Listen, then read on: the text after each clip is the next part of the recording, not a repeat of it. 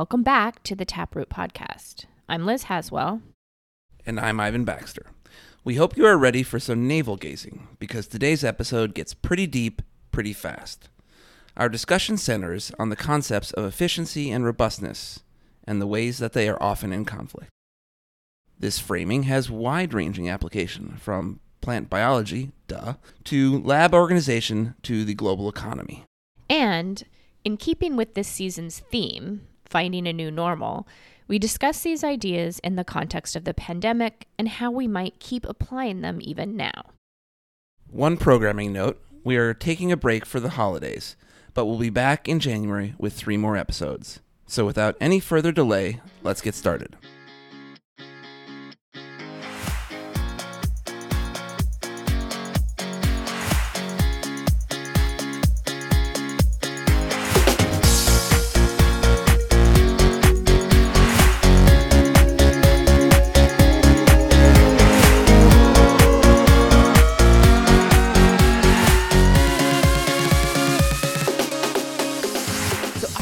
Today is Olivier Hamant. He is a PI at INRA in the Plant Reproduction and Development Laboratory located in Lyon, France.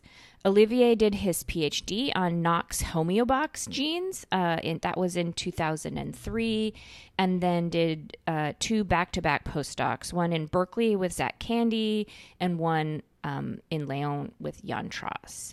He took his current position there in 2012, where he works on the mechanobiology of development. Olivier has received a huge number of awards in recent years. I wanted to mention his recent award called the Prix Foulon from the French Science Academy, which he received in 2020. Welcome to the Taproot, Olivier. Thank you for having me. Thank you for joining us. Today's paper is a comment entitled Plants Show Us the Light, published in Trends in Plant Science in 2020. Olivier, can you give us a short summary of this paper?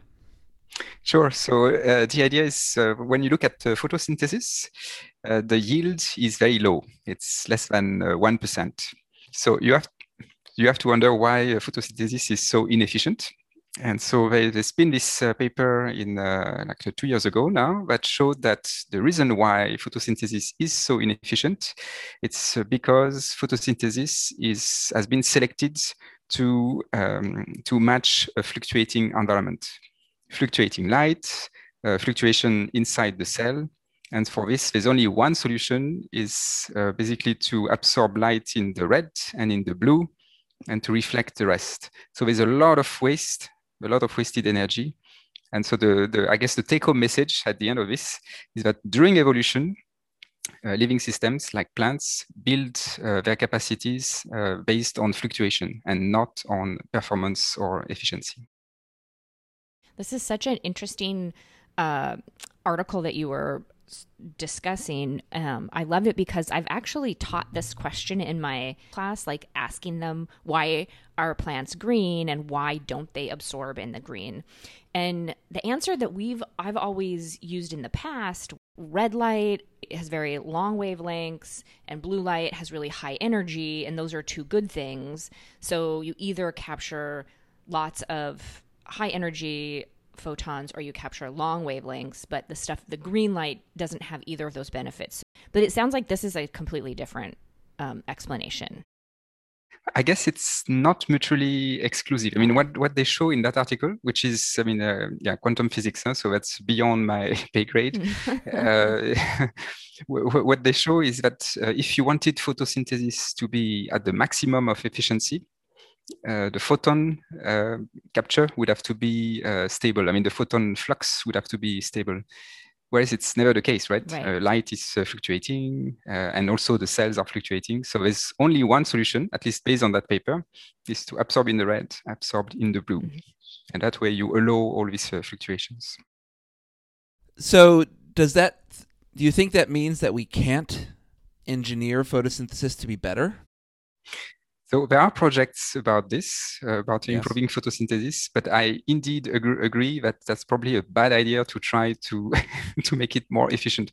There will be negative externalities for sure. I mean, we know already that plants are doing everything they can not to burn their leaves, right? I mean, there's already some pigments that dissipate the excess of energy.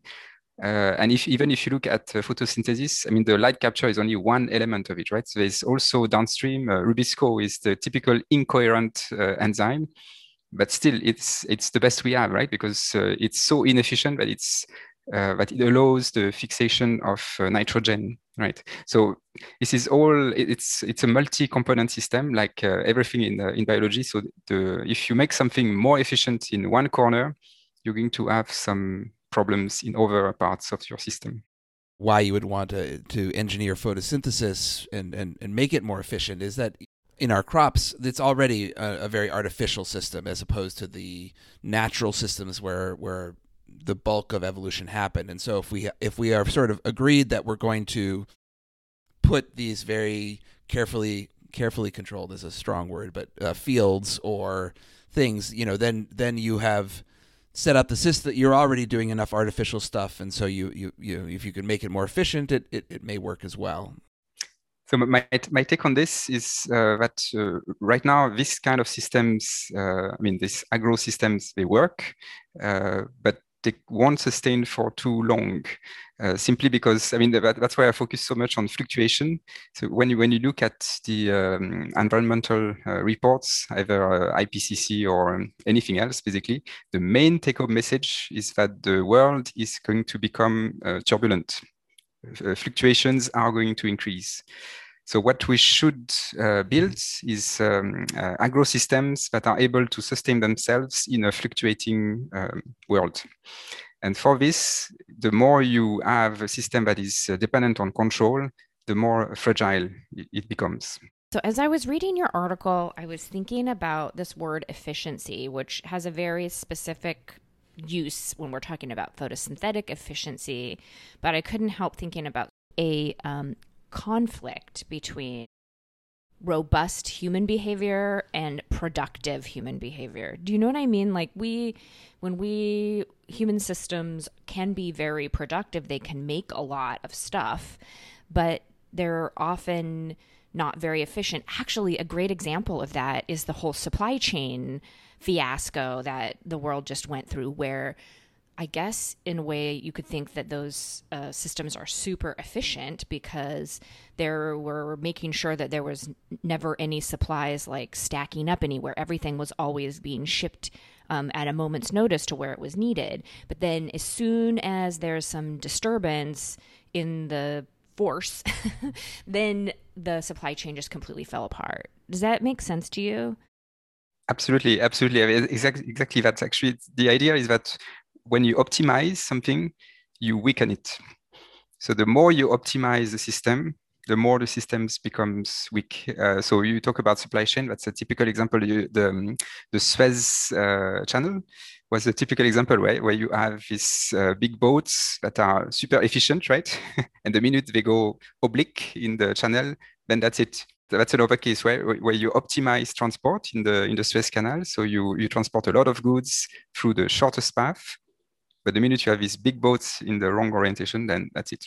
You're done. And it's true. And it's true for pretty much everything. I mean, we as a human society, we've put a lot of weight on performance, which I define as the sum of efficacy and efficiency. Efficacy, reaching your objective, and efficiency with the least amount of means. So it's really like to be, straight to the goal. And so if you look at everything around, Taylorism, supply chains, even the way we sometimes do science education, everything is optimized. Engineering is becoming really like the job for everything, right? From electronics to didactics, right? So they are engineering in every single system. So we want to increase performance everywhere, but we don't always ask the question of robustness. There are a few places where we ask the question of robustness. For instance, it's in robotics. or sometimes in the digital world where the question of robustness is prevalent. But overall, we tend to believe that performance increments are always positive. And we are actually at the stage where we can see that performance increments start to be negative. Interesting. I have to say, I find this ironic coming from you, since you are such a productive and efficient scientist. I wonder, do you feel like you're balanced on the edge of something? You're so productive that you're losing robustness. Actually, everyone here we are all driven, right, by a passion and something. But I guess one trick to not fall into the performance increments all the way to the burnout is to diversify. So if you do several things that are quite different, then you're never going to be at the top of your game in every single field. So it sort of balances things out a little bit. And this is true as well for biological systems, actually. Yeah? So biological systems, when they are challenged with resource scarcity, when they are really challenged, they usually diversify. So it's also a way to I don't know how to counteract rebound effects or like the negative effects of high performance. Actually, it's always to diversify. Give us an example of that. So for this, I can take the example of soil. For instance, in soil, the little animals like the decomposers and everything. So the soil is a rich environment, right? And because the soil is rich, usually these small animals are reproducing asexually. So in terms of genetic diversity, it's not so much. But when the soil becomes poor, when the resources are becoming scarce, those animals switch to sexual reproduction. Then you mix the genes and you increase the diversity. And this is true for most ecosystems. Of course, you'll find exceptions, but usually when there's a challenge, you diversify. We humans, we do exactly the opposite, right? So we are facing resource scarcity, energy, materials, metals. And what we do is to try to make energy production more efficient. And this is exactly the wrong way to go, because when we do this, actually, what happens is that in the short term, we gain some performance. Those technologies become more attractive. We buy more, we consume more. At the end, the global consumption of resources is increasing. So we should learn from the living systems and diversify instead of becoming more efficient. So, what is your like diversifying activity? I think it might be music. Yeah, it goes all the way to music. So I mean, even in my team, so our team is, I mean, my team. I say our team because now it's a multi-PI team, as often in France. So we have different subjects. So I mean, part of it is the role of mechanical signals in development. That's the core aspect of the team. But Charlotte Kirchhelle has joined the team. So now there's the idea of the cell edges linked with mechanical signal, which I think is super exciting. So, but that's also taking the team to a slightly different direction. And there are also people in the team working on more science and society questions. So it's one project on spelt with local farmers. So I can tell you that this is taking a very, very different direction compared to the rest of the team, of course, but very exciting project as well. There's another student working on pollard trees. So trees that you cut, midway, and then they make these big heads, like, because of extra proliferation. So there are some mechanical aspects to it, but there's also some citizen science associated with that, because people use this to have biomass in winter, for instance, or these kind of things. And there's a third project. So just to tell you the extent of it's very eclectic. There's a third project on biosourced metamaterials. So basically, so it's with Thomas Dehoux in physics, where actually he found that if you take an onion and some peels, an onion peel basically, these peels have phononic properties. So it means that they let many acoustic waves go through, but they can filter some specific acoustic waves. And so this is what some rare metals are doing in your smartphone, for instance. So the idea would be that you change this with biosourced material. So this is for the team. And then, of course, there's music. So we're going to have onion cell walls in our cell phones. Is that what you just said? Yeah. Yeah, that's the idea. That's pretty so cool. Of course, it's sure. That's very upstream research, right? That's cool. Yeah. Very cool. So I think this is a really interesting topic, because you we do talk about labs, and that lab is so efficient. They just put out the papers, they get the grants, and they, and we talk about it. And I feel like that's often used as a compliment by people who want to ignore all the terrible toxic culture stuff that happens in labs that are super efficient. But I do think it's really interesting to me that you say you have this very diverse team that's all working.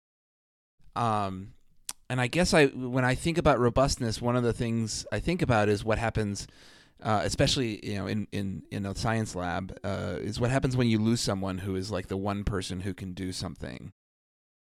And I really, so as you were talking about all these people and this diverse team, and part of me said, like, well, what if somebody decides to, become a full-time musician and, and leaves? What do you just drop that project and it's gone, but you got this diverse stuff, so that's okay?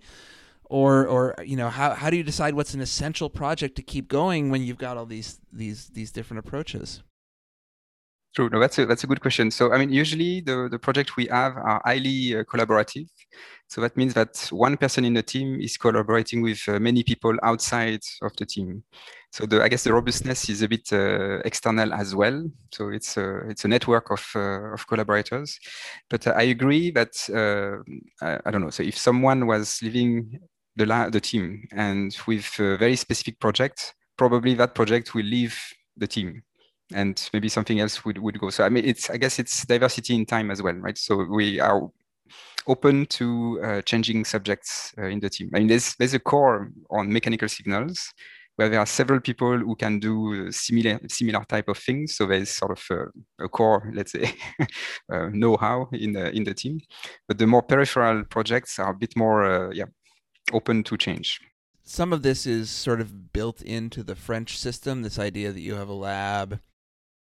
There's going to be multiple PIs with small labs. Is my external view of how the French system works. Is that you end up with these research institutes that have lots of small groups, and there is core funding, so you always can keep that going. But you're also, it's very hard to get really large grants and really scale up, and so I don't think you get many large labs in the French system. You did your postdoc in the U.S., so you were sort of exposed to our system. Can you sort of contrast for us, when thinking about this efficiency versus robustness contrast, where do you see the two systems, what the benefits and the drawbacks of those two systems? So it's indeed, it's an interesting comparison. So, I mean, when I went to the US, the first word that I thought about was trust. There's a lot of trust in the US. I mean, in the teams, of course, in the scientific teams. I mean, when you do research, I felt completely, free to do what I want. I could pursue some ideas. No one would say, "Well, that's crazy. Stop it." It was just the opposite, right? Go for it. Go crazy. Try it. Go for it. Which I think in France we have less of that culture. It's more a culture of constraint, I would say. So that to say, well, I mean, it's good if you do this, it's good if you do this, but have you thought about that? But there's also that person that is doing this, so maybe you should, do it a little bit differently. So I mean, there's that general philosophy, which is actually also beyond science. The problem of trust. I mean, trust is a problem in France, I would say. It's more constraint, less trust. That is so interesting. Yeah, I would. I mean, for me, that's really, it's actually in French, it's confiance for trust and contrainte for constraint. They almost look the same in French, confiance, contrainte, but it's very two different things.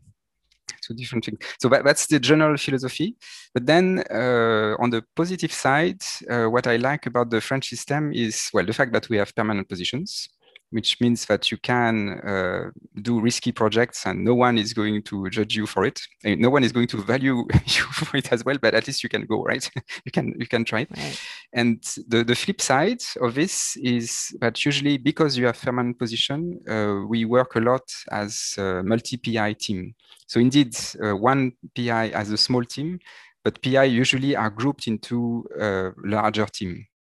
which is interesting as well, because then you can share expertise within the team with several PI, and also the people behind the PI can collaborate and everything. So it's everything is more mutual, I would say, shared. So equipments are very everything is very horizontal, I would say. Sure. But that goes with the permanent position. I can think of so many ways in which shared laboratories, like co-PI ships, would be so beneficial here. Like, think about the robustness of being able to take a maternity leave for like real, and then have your trainees have somebody else that already knows them, that's already part of their leadership team, like just take over. It seems to me that the U.S. should be thinking about shared PI ship more, sort of along those same lines. So I agree. I think it makes sense for certain situations like maternity leave, but also if you want to have a more interdisciplinary team. So, for instance, that's what we did with Ariski Budaoud, right? He's a physicist, I'm a biologist. Then you can have a team with the two expertise, and then suddenly you can welcome students in math doing molecular cloning, right? So this is possible because in the team, everything is there, and it's a bit again eclectic, but it's a fertile environment, let's say. Yeah, I mean, I totally agree that this is something that should be people should be thinking about, and I absolutely see how it makes you more robust. I also guess when I hear permanent positions and then these tightly integrated teams, I really want to know, like, what happens when you have a complete asshole on your team, which, I mean, there's so many lovely people in France. There are, I think, a couple assholes around. Going back to this idea of, if you have a toxic person in this tightly integrated team, it can be disastrous. It seems to me. I mean, maybe I'm missing something that allows you to work around it, but it can be destructive or disruptive. So this happens sometimes. So the main thing is that if you are in an institute that is working already with a very horizontal way, like where you have a lot of sharing, then everyone that enters the lab will follow that rule, basically. So it's already a filter. The people who are problematic, usually they enter labs where the system is already problematic in essence, in a way, where there's a lot of competition between teams. That's going to attract people who are super competitive towards, dominating and everything. This you don't have if you have, let's say, a policy or a general philosophy of, making it horizontal. If someone has no funding, we share the funding, we share the equipment, we even share the personnel. So in this environment, you sort of filter these kind of people. But I shouldn't be too, it's not always so rosy. Huh? You can have toxic people. So in the French system, those people, they would be offered to move somewhere else. So it's not like it's a permanent position, but it's not. You can also be fired. Huh? It's if you really go, if you do sexual harassment, or if you do, I don't know, like just harassment, you can be fired, right? Image manipulation. I mean, this kind of thing, right? So yeah, there were some cases. So this can happen, but it's usually, for a less dramatic situation, people are moved, or they have to change teams. There's some psychologists that are involved. So there's a whole process, I guess.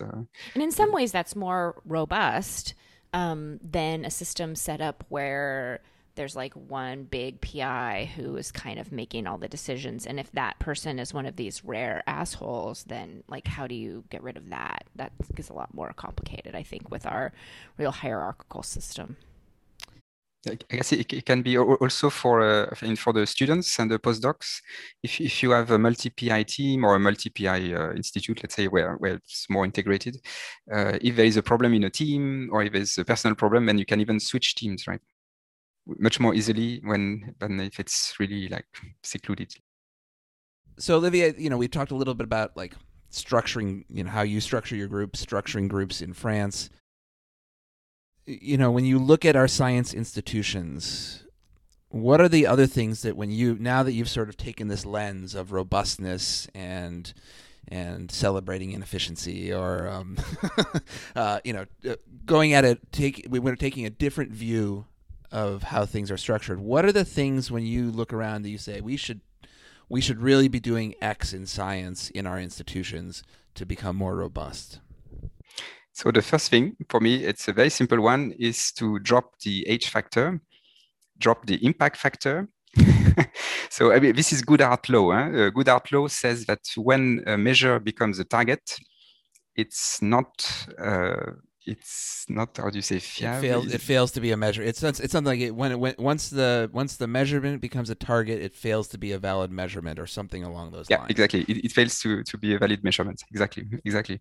So that's Goodhart law, and so this is really everywhere, right? So it's true in sport competition.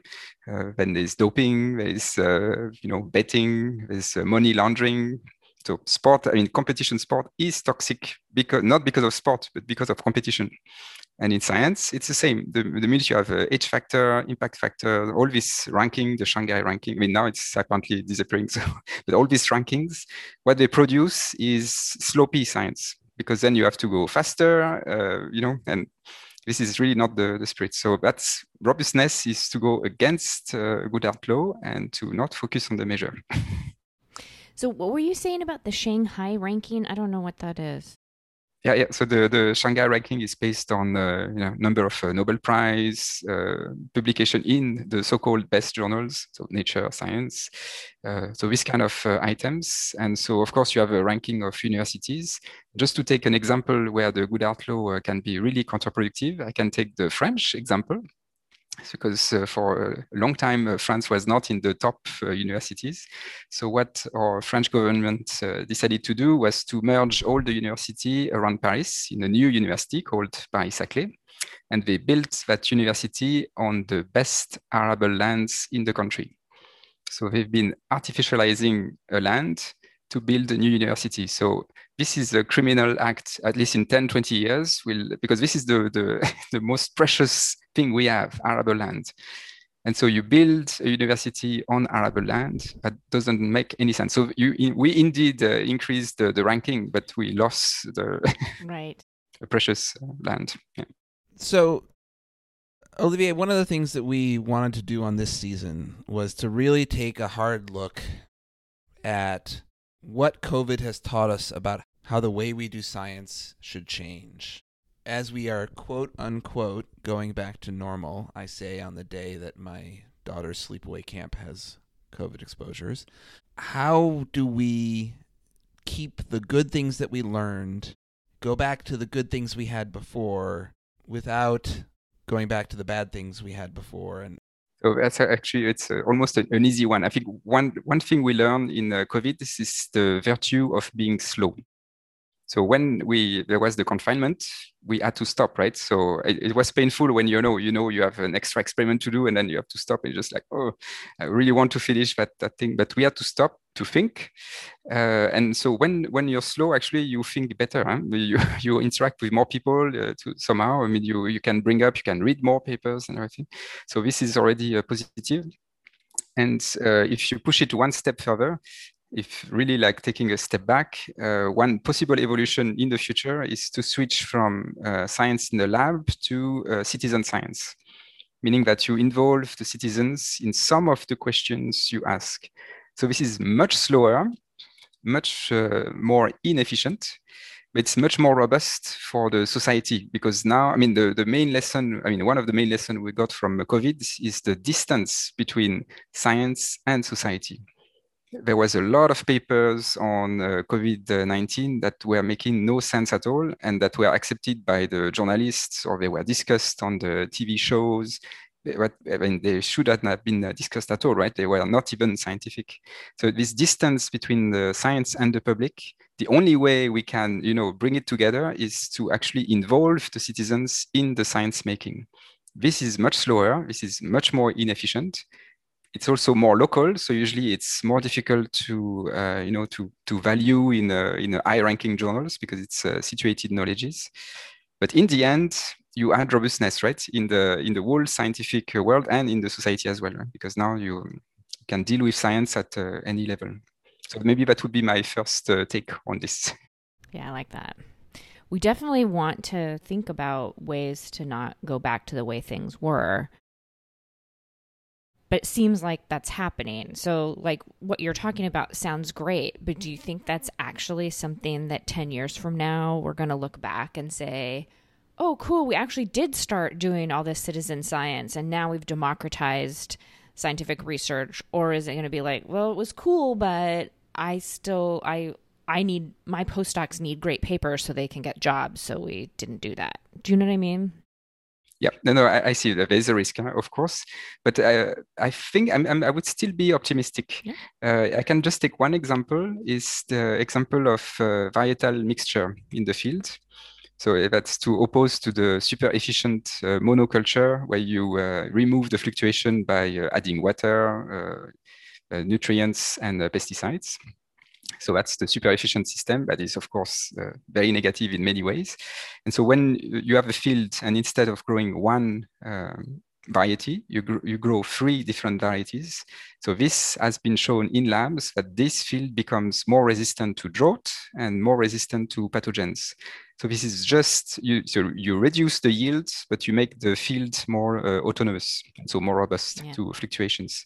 So this is citizen science. And now, so between 2010 and 2020, in France, the surface of wheat as a varietal mixture has really increased. So in certain regions, it's 40% of the surface. And so this is both citizen science and the peasants themselves that sort of understood the system, they saw that it works. So I think you can't really stop that kind of movement, right? And especially if the environment is becoming more and more fluctuating, right? With drought, flooding, and everything. Did you say peasants? Is that what you meant to say? Yeah. That has sort of a negative connotation in English. I don't know if you might want to. It was farmers that you're really talking about, or? We can talk about this because there is the same thing in France. So you can say farmers or peasants, so agriculteurs et paysans. So the word farmer is a word that actually started to expand post World War II. That was supposed to mean that farmers are, higher in the technique ranking. Let's say it's like they drive machines, they use chemical components, and so this was supposed to say that you're more independent. But actually, it's just the opposite that happened, right? So they were actually slave of an industry. So peasants now, I mean, at least in France, is a compliment. Yeah. So peasants is the word we used before World War II when the farmers were technically autonomous. And so the peasants who are doing varietal mixture that are like, their own seeds, they manage their own field through agroecology, they want to be called peasants. So it's an interesting shift. Smallholder farmers would be maybe the way we would say it in English, like the very, like you have your very small plot of land and you're going to plant multiple crops, you may have animals, it's all one, but you're not really selling to large amounts. Yeah, exactly. Yeah, that's the idea. Yeah. Interesting. Maybe I can comment on something else because this might be a little bit far away from the lab stuff on the lessons from COVID, because I mean, there's one thing that of course we learned from COVID is teleworking, right? I mean, this is much more there. And so I think there's some positive side and negative side, as always. I mean, the positive side is, of course, if you have just an administrative meeting to do it on Zoom, I think that's perfectly fine instead of, taking a train or a flight or something. So I think that makes sense. The negative, I mean, the possible negative side, of course, as everyone knows, is that if you meet people in person, a lot more is happening, right? And the richness of the interaction, let's say, is much higher when it's in person. And so for the science we want to do, it has to be in person. Well, of course, you don't want to always fly everywhere, right? I also wrote on this, but it's a balance to find. It's going to be a tricky one for the future. I mean, I do feel like what we need to somehow figure out, and I don't have a perfect answer, is that we need to do many fewer trips and make those trips so much more impactful. And I feel like we've had this conversation multiple times, especially around conferences. And, so we seem to be going back to, there's a lot of conferences. people are going to end up going to multiple conferences a year, and they're going to have talks at the conference that could be remote.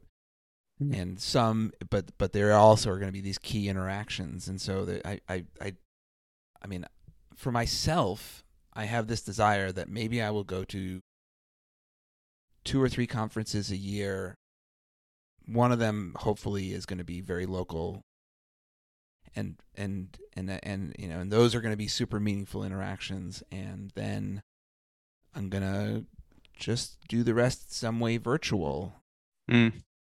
But because, my lab is somewhat robust, I have multiple different projects, and so each one of those different projects has sort of the meeting that I should go to.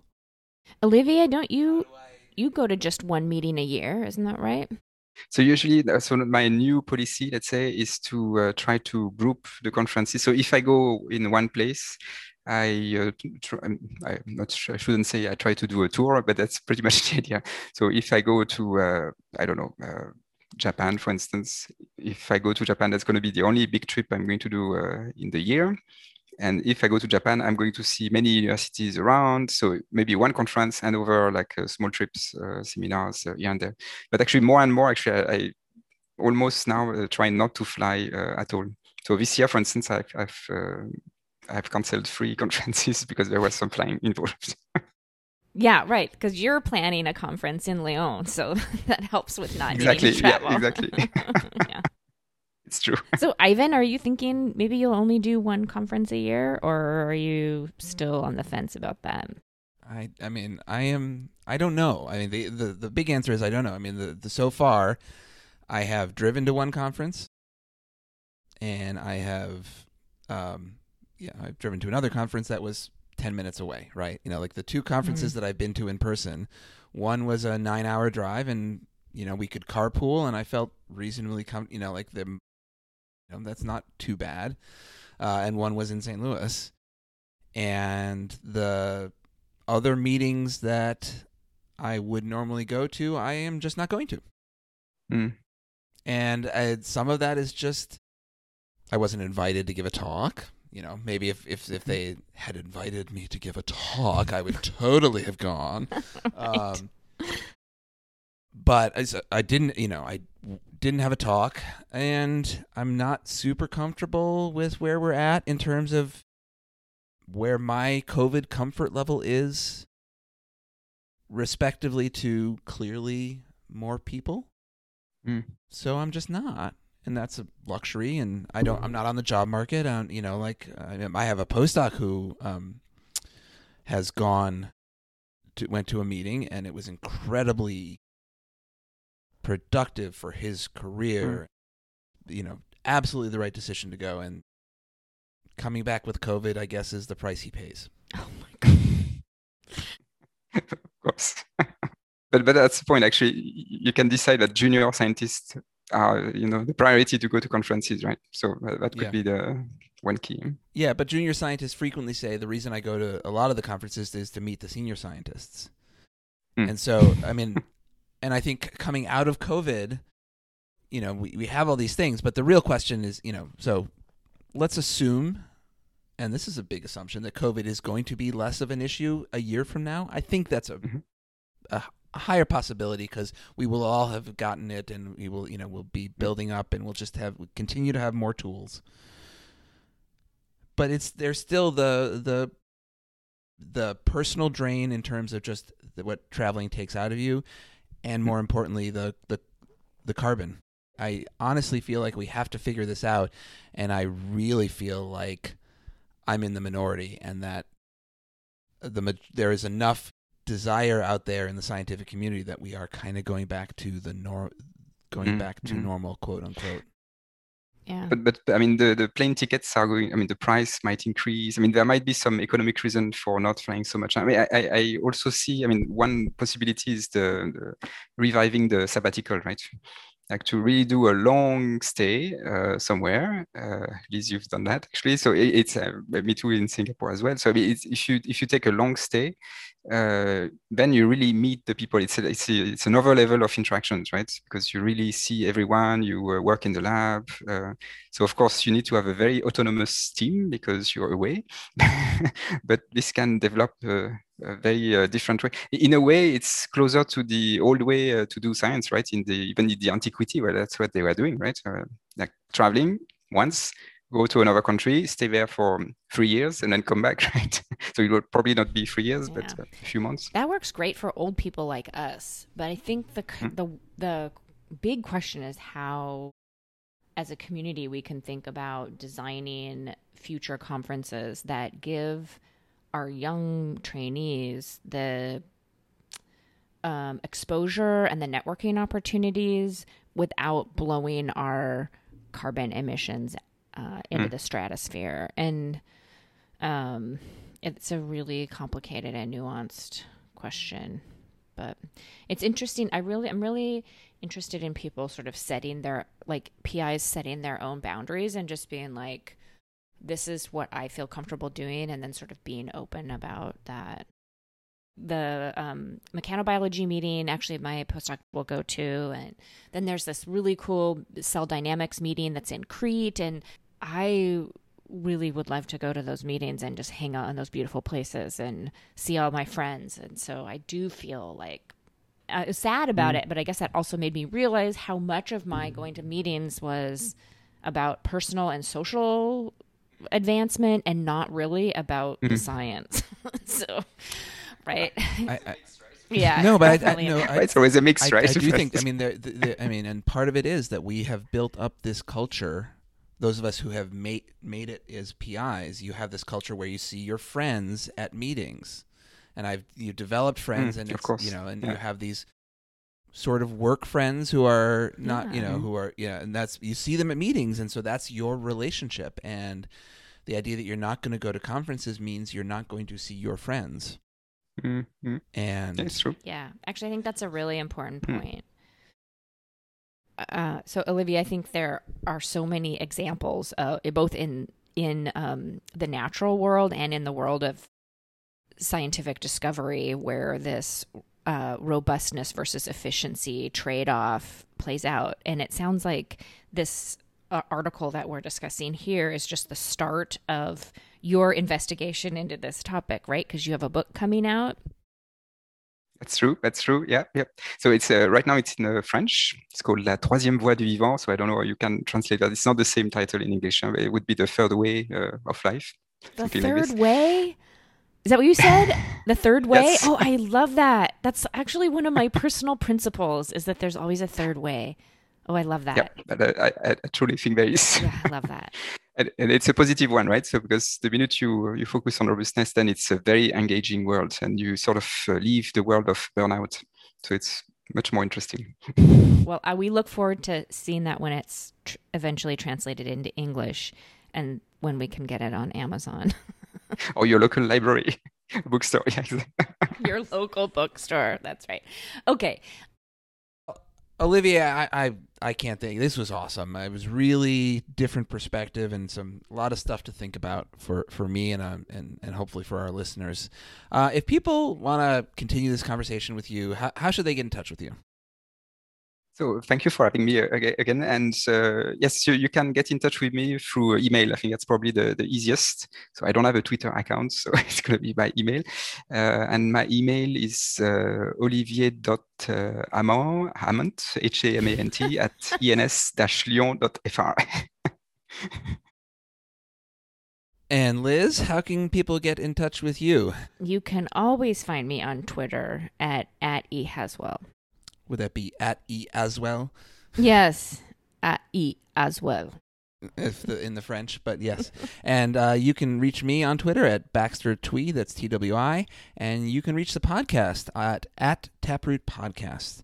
So with that, Olivier, thank you again. This was fantastic. Thank you very much.